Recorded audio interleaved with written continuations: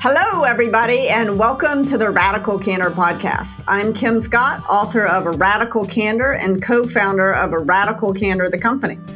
And I'm Jason Rosoff, CEO and co-founder of Radical Candor. And I'm Amy Sandler, Radical Candor's Chief Marketing Officer and your host for the podcast, Radical Candor, How to Kick Ass at Work Without Losing Your Humanity.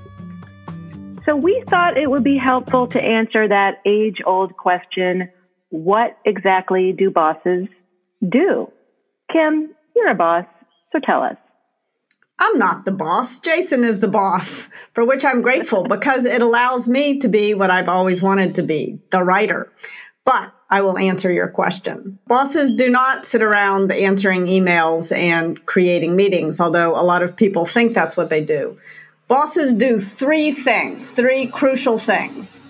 They create a culture of feedback, number one. Number two, they build a cohesive team so that together the team can, three, achieve results. In other words, bosses get, give, and encourage feedback between team members to get shit done. That feels true. I think when I'm at my best, I'm doing those three things. And when I'm not, I feel like I have you all to back me up. Jason, as you look at those three things that Kim's talking about, culture of feedback, cohesive team, achieve results, I'm almost imagining different levers, and at some points you might have to put more emphasis on one of those than others. And I'm just wondering, especially in the past few months as we've been navigating the pandemic, how do you sort of weight those three pieces? I look at them as sort of a virtuous loop as opposed to things that can be weighted separately. They're not serial, even though we listed them 1, 2, and 3. From my perspective, getting things done in this moment is something that helps us feel closer together as a team. Actually getting work done makes us feel better about things. And I think when things are going well, making sure that we take time to recognize what's going well, and when things need to be changed, having the conversations about the things that need to be changed also help us get closer together as a team and help us do the right thing as opposed to continuing to do the wrong thing.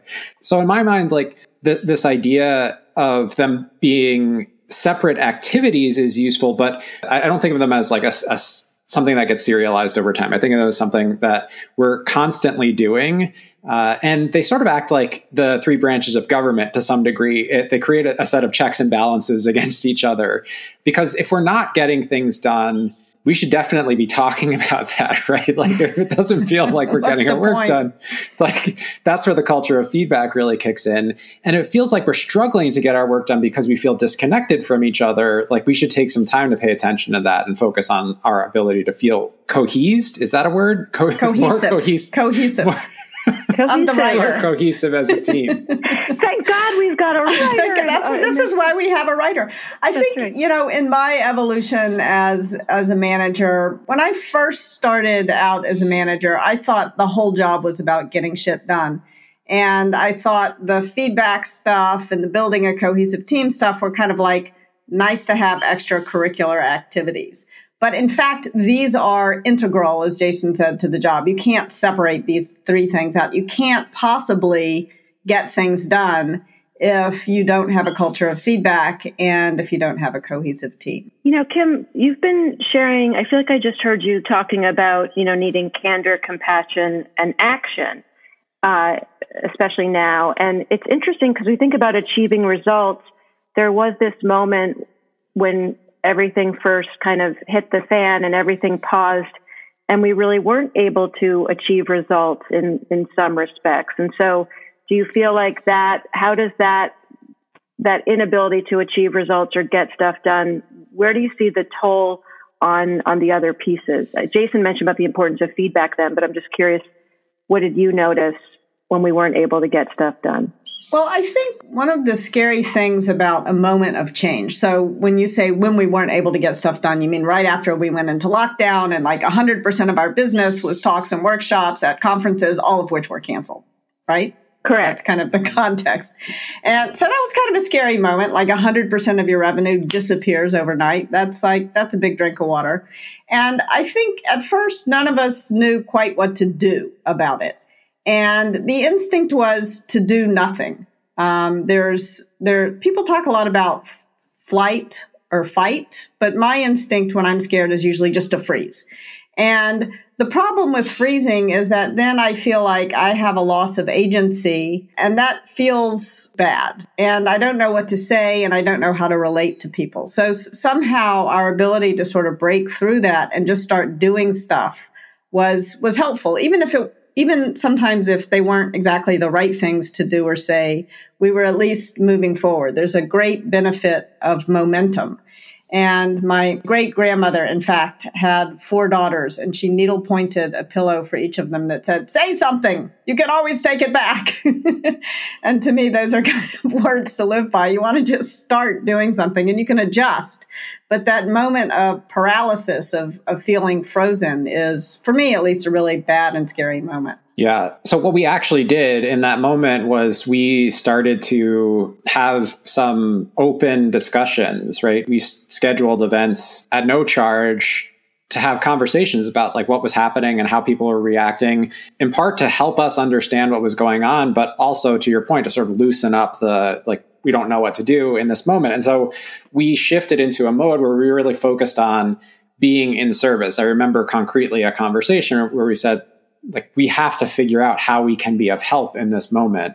And I think it was really beneficial to do something that we had never done before, which is set up a couple of these live Zoom sessions where we encourage people to come join a conversation that we were having internally. And we wanted to share with the people who cared about radical candor. And what I loved about those conversations is they did 2 things. One, it helped us think out loud a little bit about what it is that we were doing and how we were reacting. And 2, it allowed us to give the people who care about radical candor the ability to give us a great gift, which was to share how they were thinking about this moment. Not only was it helpful in sort of clarifying our thinking, but it was very motivating to see there was a way that we could be of help. And we needed to focus on finding ways to do that, even if it was entirely different than what we've done before. It's such a great point, Jason. And I was struck as you were talking around when we think about create a culture of feedback, we're so grateful for the community of people that really believe in radical candor and how they're bringing that to themselves and their organizations. And so really feeling like we can be of service to the individuals, but also creating a community of people of shared purpose. And so I think really extending the culture of feedback, not just for us as a team, but for people that are practicing this, was a real gift. So really, thank you for the folks that participated in that and will continue to participate. I know Kim often will talk about feedback as kind of this atomic building block of management.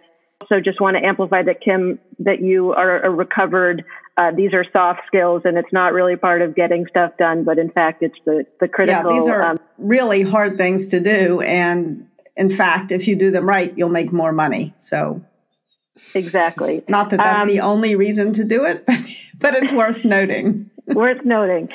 So when we think about being a boss and feedback, cohesive team, and achieving results, one of those kind of atomic building blocks is actually these one-to-one meetings, right? And yes. So I'd love to hear, first of all, what exactly is a one-to-one meeting? What is the point of these meetings? Yeah, what is the point of a one-on-one meeting? It's kind of the do-re-mi of management. It's a very good place to start. And so a one-on-one meeting is just a private conversation that you have with each of your direct reports on a regular basis. In an ideal world, the one-on-one meeting, I always had a rule of 5. When I worked at Google, there was a rule of 7, which said that no manager should have fewer than 7 direct reports, but I violated that rule. I had a rule of 5, and I never had more than 5 direct reports because I wanted to have lunch with each direct report once a week, and I didn't want to have more than 5 lunches a week. So I think that the point of a one-on-one is really to listen. That's the main point of the one-on-one, is to get to know each of your direct reports better and to listen to them. Sort of another point of the one-on-one is to give you an opportunity to solicit feedback from your direct reports each week. Hopefully you're doing it in the moment too, but to sort of create an expectation that you want people to give you routine, regular feedback, to give it to you. Don't use your one-on-one as the moment to give feedback. We've talked about that before. We'll talk about it later. That feedback is better delivered in these impromptu 2-minute conversations, but it's a great time to solicit. So if we're trying to solicit feedback, and I assume specifically in the one-on-one with your direct report, it's solicit criticism. Is that right? Yes. As a manager, your job is not really to go fishing for compliments. You're going to get too many of those anyway. Sort of flattery is this dangerous fog that's going to roll in at you as a manager. So you're really fishing for criticism, not praise. So let's talk a little bit about this go-to question, then we can talk about kind of what else is happening in the one-on-one. What is a good way to solicit criticism from a direct report? Is there a certain time in the meeting to do it? Certain questions you like? Jason, I know we talk a lot about go-to questions. Do you want to share a little bit about that? Yeah. One thing to keep in mind, like all the advice that we give in the next couple of minutes about this, the most important quality of a good go-to question is the one that gets you feedback. Like, yes, it doesn't matter what the question is. Use the one that works. Yes. So there. How's that for helpful advice? The reason I bring it up is because often what will happen as we have this conversation in workshops is people will get very focused on like, there's a formula, there's a right way to do it. And they'll feel discouraged because they tick the boxes. Things we say about good go-to questions, they're authentic. This advice of solicit feedback is something that is not new. It's not something that came invented. And there are actually lots of conferences and trainings where people would come back and they would be they would start saying, well, do you have any feedback for me? And it sort of seems like you're just ticking the box. That sounds like a phrase that you heard in a workshop and you feel compelled to ask it. And so this question of like, how do I say this in my own voice is one that comes up. And another one is it clear what it is that you're asking for? So to Kim's point, like there's a difference between asking for criticism versus asking for praise, but it can help to be very clear that we actually are asking for developmental feedback of some kind. So as an example of that, maybe we had a meeting recently and I've been working on, my ability to manage airtime. And I might actually ask, hey, been working really hard on helping you manage airtime in these meetings. How did I do in that session? Is there what could I have done better to make it so that the airtime is more equal between all the participants? It feels to me like that is a very clear question where I'm saying I am open, like this is something I'm working on. I'm open to the possibility I should be doing it better. And you're sort of asking for help, which sounds very different from, could you please punch me in the nose? So I think that one of the questions that I have liked to use often, which was recommended to me by Fred Kaufman, who is my coach at Google and who's a wonderful, wonderful coach and wrote a wonderful book called Conscious Business. He suggested using the question, what could I do or stop doing that would make it easier to work with me? And for a lot of people who I've worked with, that was a very effective question. I got a lot of great feedback. But Jason, you told me that you hated that question. Or you said it maybe more nicely. But for you, it wasn't effective. Because it was too open-ended. So unlike the example you just gave where you said, I'm working on managing airtime, what could I have done better? And by the way you formulated that was really important. What could I have done better is very different from saying, could I have done anything better? Because what could I have done better kind of puts someone on the hook for giving you an answer. Whereas could I have done anything better invites the answer, oh no, you're perfect. Yeah. So you want to really put people on the hook instead of giving them an out.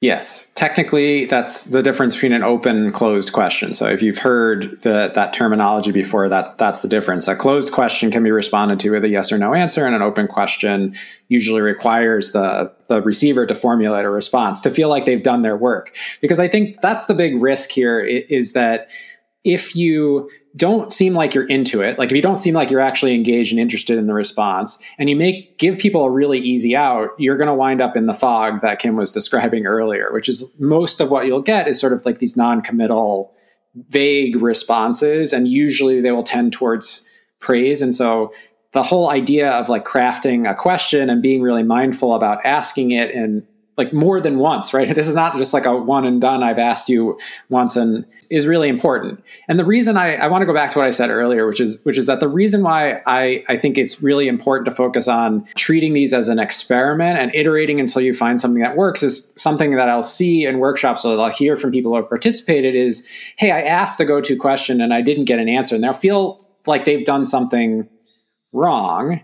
And it's like, well, no, like you don't know exactly how to get the information that you need. This is a conversation. You're trying to find the right way. And Kim's question works beautifully for many people. It wasn't great for me. And so you might not have just one go-to question, right? You might have a way that you approach this conversation with each of your direct reports. This is really interesting, Jason. If you're the direct report, the question the boss has for you is not one that resonates with you. What is the responsibility of the direct report? Like, what do you recommend they say when the question just isn't a helpful one for you? I mean, I think it's fine to say, I'm not sure how to answer that. For example, I would say, like, are you talking about all time? Are you talking about like recently? Like that would be helpful to me, just to like sort of locate me in time. Is there anything specific you'd be looking for feedback on? Because I think one of the things that I've learned is it takes work to formulate criticism that is like clear and helpful. And so what I'm aware of and what I would encourage other people to be aware of is like, if the response that you get to your go-to question is sort of a deer in the headlights type of response, then you might want to go meta and say like, that question may not be great. My goal is to get helpful developmental feedback, something I could ask that would be easier for you to answer. And I've actually heard from some of the companies that I've done work with for several years that was really eye-opening. Like some of the responses that they got to that question were very interesting and not necessarily the same across their different team members. I think it's really important. I hear this a lot in workshops where people feel like, well, I just don't think I can just come right out and ask that question just randomly and just start asking this question. And the idea of almost like I need an on-ramp into the go-to question. So are you saying that it might be helpful for some people to say, hey, I'm working on my own development, and so I'm going to start asking you a question to start to help me improve? Like, do you think even kind of teeing it up in some way for people would be helpful? I want to make sure that we're very clear. This is not dogma. This is very much guidance. And the reason I think that's important is you might ask Kim's question and get great responses, and like you're in good shape. I think what we're talking about is when you're not getting great responses, that's the opportunity to like dig a little bit deeper and try to figure it out. I really liked what Kim said earlier about asking for help versus asking for criticism, like in scare quotes. Mm-hmm. This idea, well, it shows humility, number one, which I think is helpful, because one of the things that I've experienced as the person who is being asked for feedback is like, I don't want to bruise this person's ego, right? Like I'm not here to like hurt them. And so by them saying like, I'm aware that I could change, like there are things that I could do better, and I love your help in figuring out what those are, like that helps put me at ease. And so that's one way to build an on-ramp. And another way to build an on-ramp might be to like introduce the idea. I feel like too often managers hold their cards too close to their vest. Like they make the effort to like think deeply about their own development, and then they don't tell people that they're going to like change their behavior in order to actually improve the rate at which they are growing and developing. And then people are surprised, and you're much more likely to get that deer in the headlights response. So like sharing broadly, this is important to me, I plan on doing it, I think is a great way before you start in one-on-ones asking the question. But I want to go back to the question you asked, Amy, because it's a really important one. Is it the employee's obligation to answer this question from their manager? Are employees obligated to give their managers feedback? And I would say it is first and foremost the manager's obligation to create an environment in which it is safe to give the manager feedback, because I want to acknowledge that this is scary. And I think when you are the manager, it's really important that you remember that even though you may not think of yourself as an intimidating person, your position may be intimidating to your direct report. One of the core jobs of a manager actually is to lay down the positional power they have so that they can get on a level playing field and have a real conversation. But I think an awful lot of people have had bad experiences with bosses in the past. And I think that if you treat the next boss you have like the last terrible boss you had, then you're not going to get the best behavior out of your boss. So we want to begin to take small risks as employees to give our bosses the chance to do the right thing and to earn our trust. So I don't want to pretend like there's no risk in giving your boss criticism. There's risk always in giving anybody criticism. But there's usually less risk than we think there is. We're usually less vulnerable than we feel.